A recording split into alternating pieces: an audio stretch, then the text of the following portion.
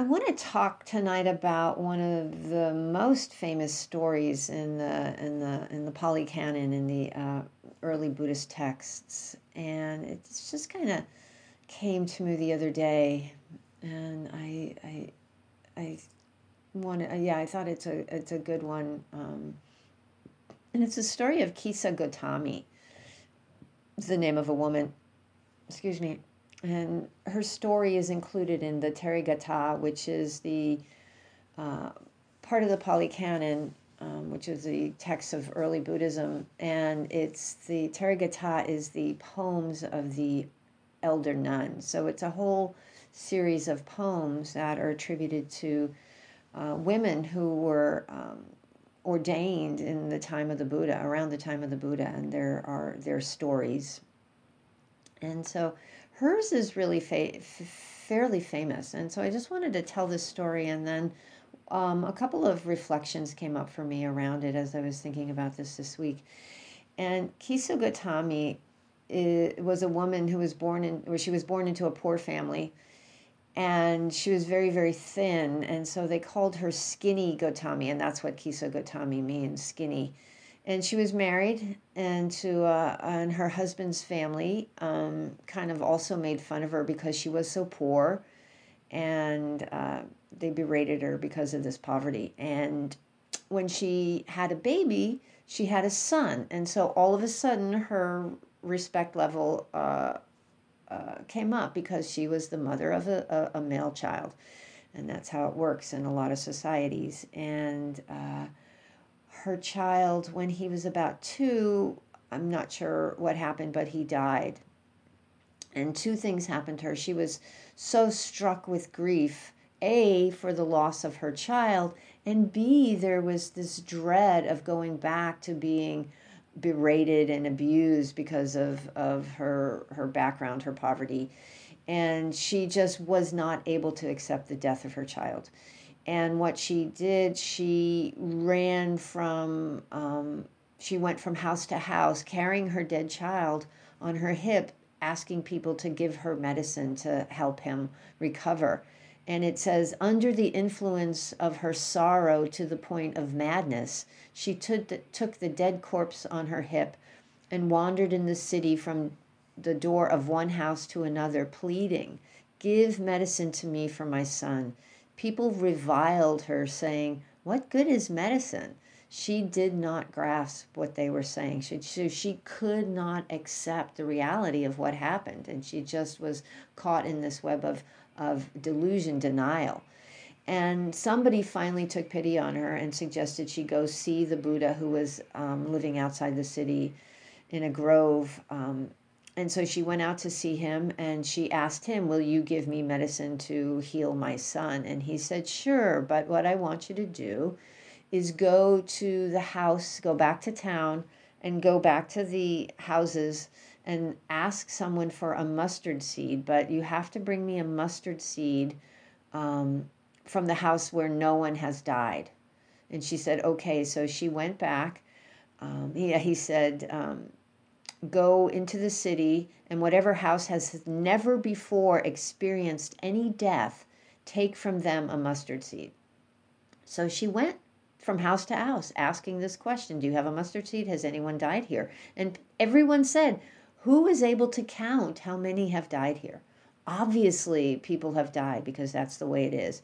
She went to several houses, and then she finally had that awakening, that realization that her loss was a universal loss, and it happened to everyone. And at that moment, she was able to finally the reality of the situation, of this universal loss, that this universal experience of death happened to her, and it finally broke through her delusion, her denial, and she took her son to the charnel ground. And then she went back to the Buddha, and she said, "Because I now see that my own sorrow is part of the sorrow of all people, and that the death of our loved ones is part of the pattern of life for everyone, that is the medicine I needed, and that is what you have helped me understand." So that's what she said to the Buddha. And she eventually ordained as a nun and became an arhat, became enlightened.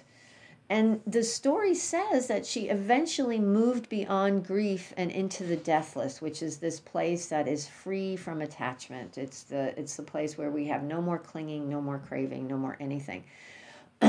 So what came up for me, one of the points that came up for me when I was thinking about this story is the teaching in Buddhist scriptures that we get to a place beyond attachment, beyond grief, beyond these experiences of the human condition, because we have this deep penetrating wisdom that sees the futility of holding on to things. In fact, when the Buddha was about to die, Ananda, his attendant, was like freaking out, like, you can't leave us, you can't leave us. And the Buddha said, haven't I taught you anything? Haven't you learned anything?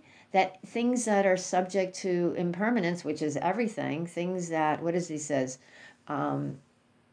It's impossible that to forbid anything that is subject to disintegration to keep it from disintegrating. It's impossible.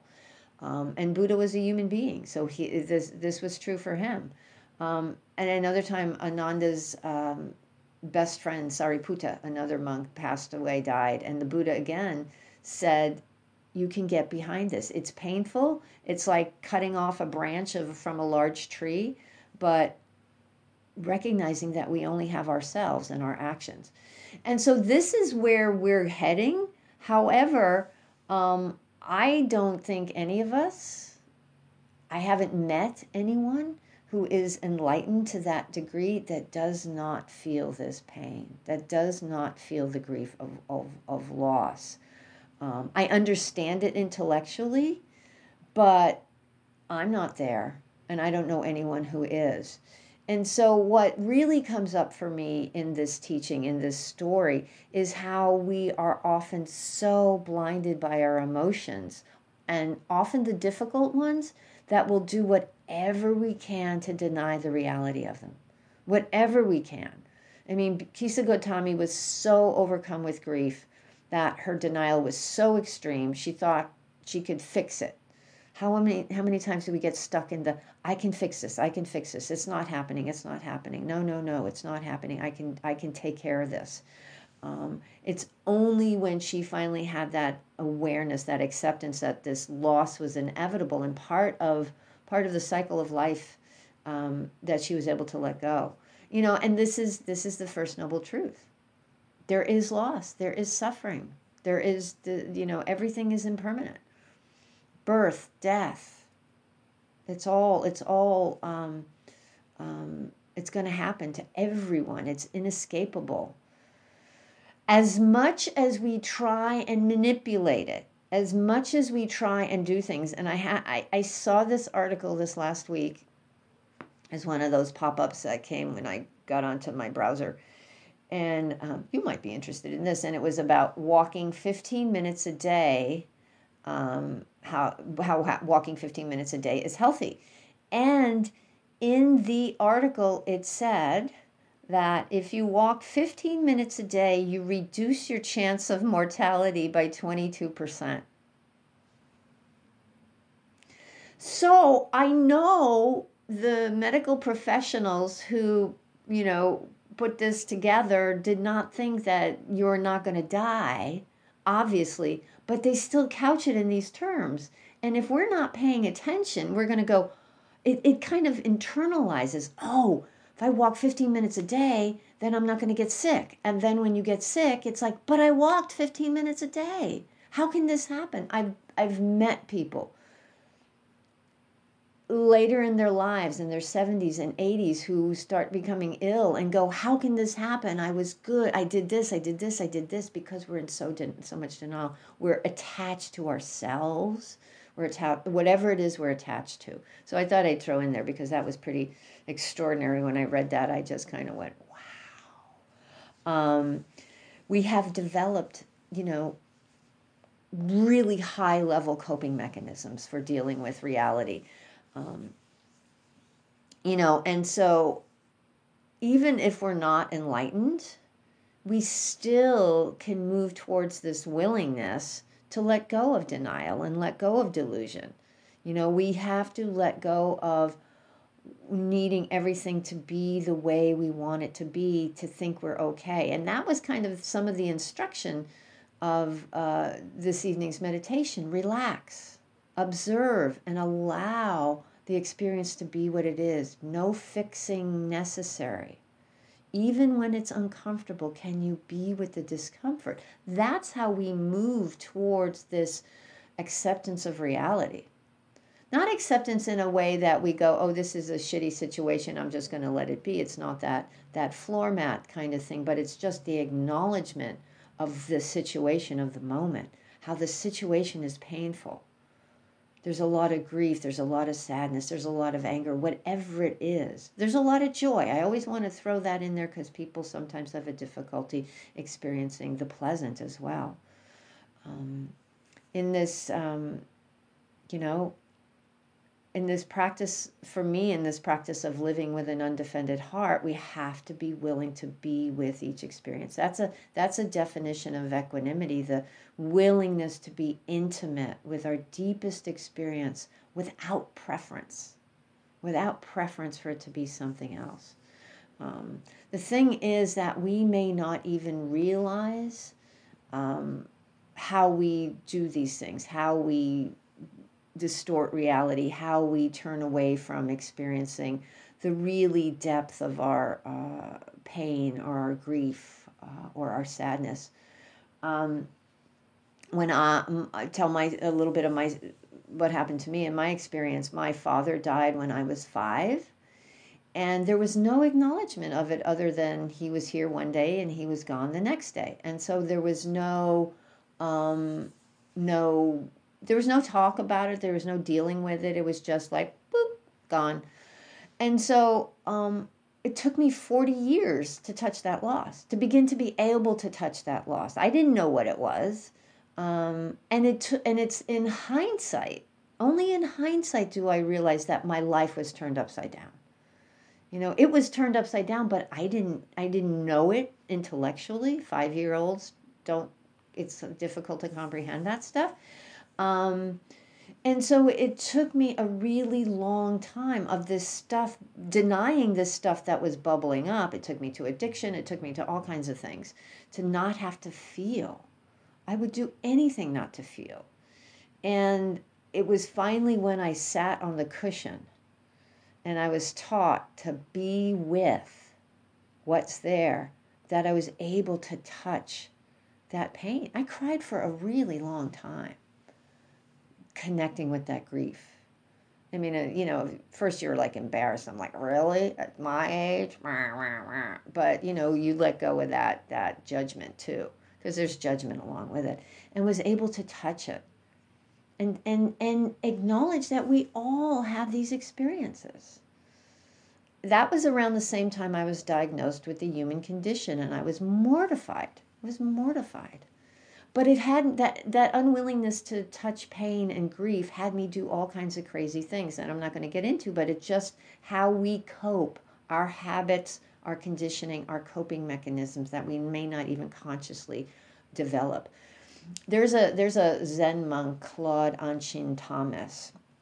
He taught at Against the Stream a couple of times. He's out of Connecticut. He's a Vietnam veteran. He's an American who's fought in Vietnam. He said, I read his autobiography. It's called At Hell's Gate. It's really good. He was screwed up before Vietnam, and then Vietnam really screwed him up. And he came home, and he got married, and he had a child. He and his wife had a child. And when the baby was really little, he could not stand the crying, and he just left. He didn't know why he left his wife and child. He just took off. And it was years later when he met Thich Nhat Hanh, who he thought it was really ironic that he had spent all this time in Vietnam, and then being taught to kill Vietnamese, and then his kind of the person who was able to teach him to connect with his humanity was a Vietnamese monk. He realized that there was a lot of stuff he had stuffed down, things he had done in Vietnam, experiences he had had, and there were children crying, and hearing his baby cry brought all that up. His inability to touch that had him just take off. So that's, again, kind of an extreme example, but we all have those things. So this invitation of this practice is to stop, relax, learn to be with the challenges that are here. Stop the manipulation, stop the running, stop the changing, the fixing. There's a freedom in being able to touch because we don't have to manipulate and hide and run and do all those things. There's a freedom in letting go of the fighting and dropping the walls. I think I was more afraid of touching it than the actual experience. You know, it's never as bad as we think it's going to be. It's always different. The experience is always different. When we turn towards our grief and our loss and touch it with tenderness rather than aversion, we can come into compassion. We make space for it. You know, instead of hiding it in a dark corner, we bring some space in. We have spaciousness in our bodies as well. There's place to breathe. You know, and as we touch our own compassion, there's an ability to be compassionate with others as well. You know, we're able to be empathetic and compassionate and begin to see this commonality of the human experience, that we all have this grief, this loss. There's not a single house in my town, in my country, that hasn't experienced loss in this world. Not a single one. You know, and Roshi Joan Halifax, who is this wonderful, wonderful teacher, she has done a lot of work with death and dying. She said, to deny grief is to rob ourselves of the heavy stones that will eventually be the ballast for the two great accumulations of wisdom and compassion. So seeing clearly the human condition, seeing clearly how we move through this world, having that clarity that things do change, things are impermanent, and the clarity that, and the wisdom and the compassion. They're often called the two wings of awakening, wisdom and compassion. You need both. You can't just be a large brain intellectual walking around figuring everything out. And the compassion needs to be coupled with that clarity, that discernment. So it's not what Pema Chodron calls idiot compassion, where we're just like, oh, whatever you want. That gets into codependence and enabling. So there's this clarity. And that brings me to the other part of my reflection on this story, is that we're not alone in this. Just as Kisa Gotami saw the universality of her experience, we don't have to do this alone. We get to practice, or we get to be with other people. There's the beauty of the Sangha. There's another story of Kisa Gotami in the Therigatha, and that talks about friendship. And the Buddha commended having good friends for anyone, anywhere in the universe. That's, I think, everyone. By keeping company with good friends, even a fool becomes wise. Keep company with good people. Wisdom increases for those who do. By keeping company with good people, one is freed from every suffering. You know? And there's another very famous sutta where Ananda, the Buddha's attendant, was saying that friendship is half the spiritual life. And the Buddha said, no, Ananda, friendship, companionship, camaraderie is all of the spiritual life, and enables us to walk this Eightfold Path, enables us to walk this path away from suffering towards freedom, enables us to show up in the world and be with everything. You know, when we go through stuff, we don't have to do it alone. I remember somebody the other day was sharing that, you know, when he had a very painful experience a couple of years ago, and he was able to get through it with some people who were there to support him. Just as we support others, we allow ourselves to be supported by others. So building up this community.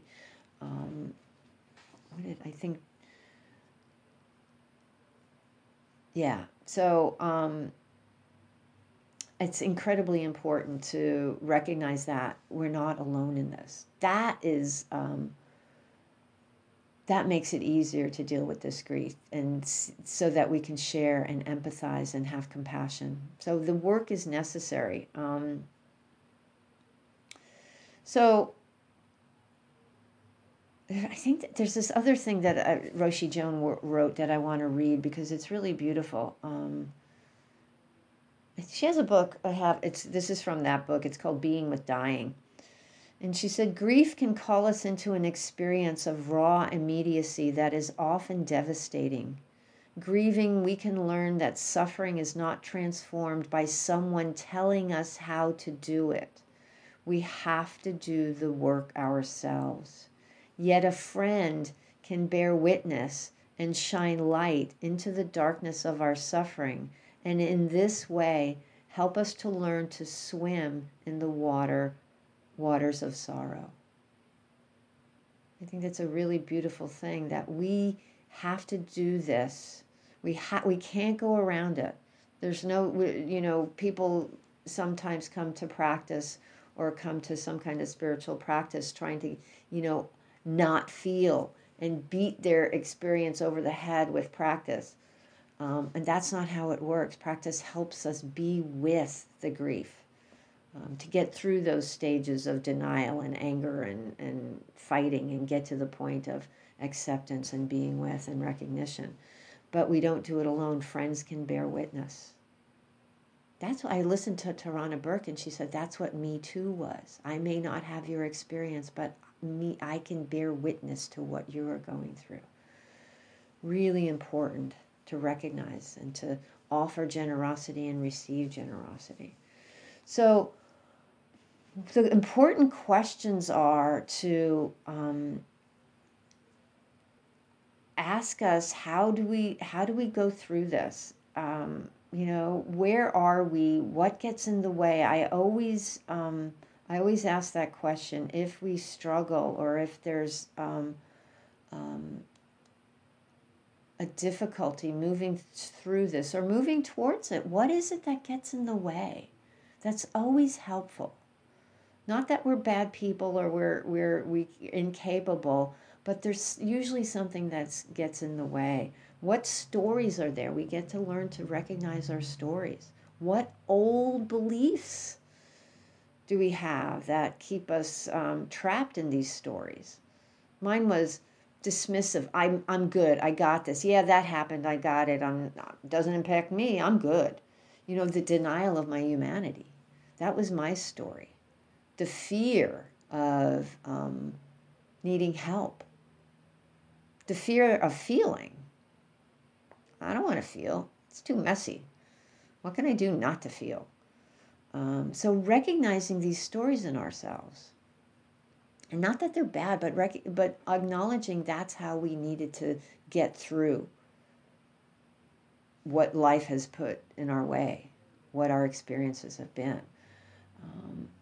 We learned practice sitting, being with, connection with others. Skillful means also is important. Skillful means taking care of ourselves and not thinking we have to bear down all the time.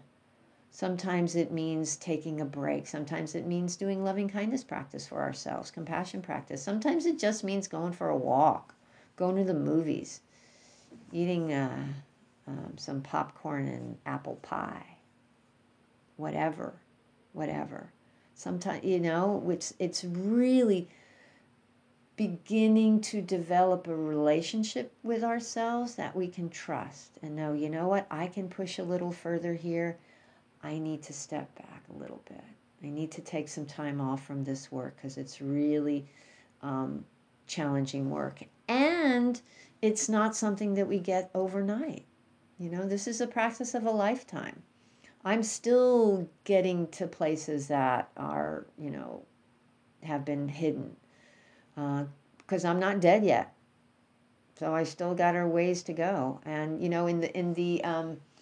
in the stories they tell about the Buddha's prior lives, these are a little bit later stories. They say he lived I don't know, eons and eons and eons, even multiple eons. And eons are a long time. So he lived multiple eons, and each of those lifetimes, he was working on different parts of this, working on patience and loving kindness and compassion and wisdom and effort and determination.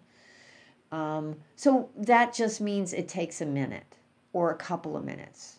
We want it now.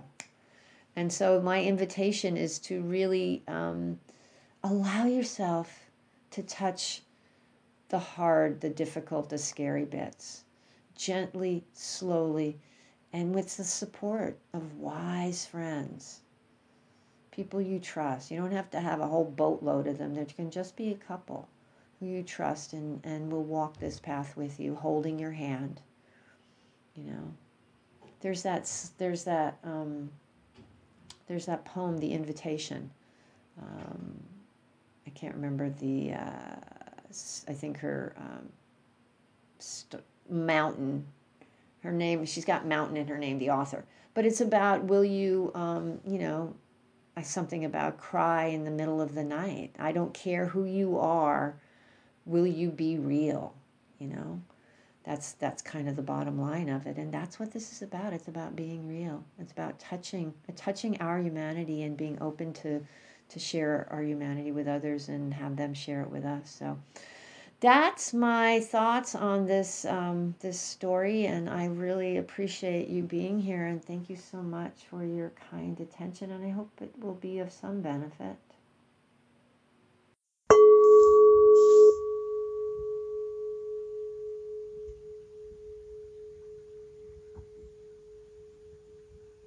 Thank you for visiting Undefended Dharma.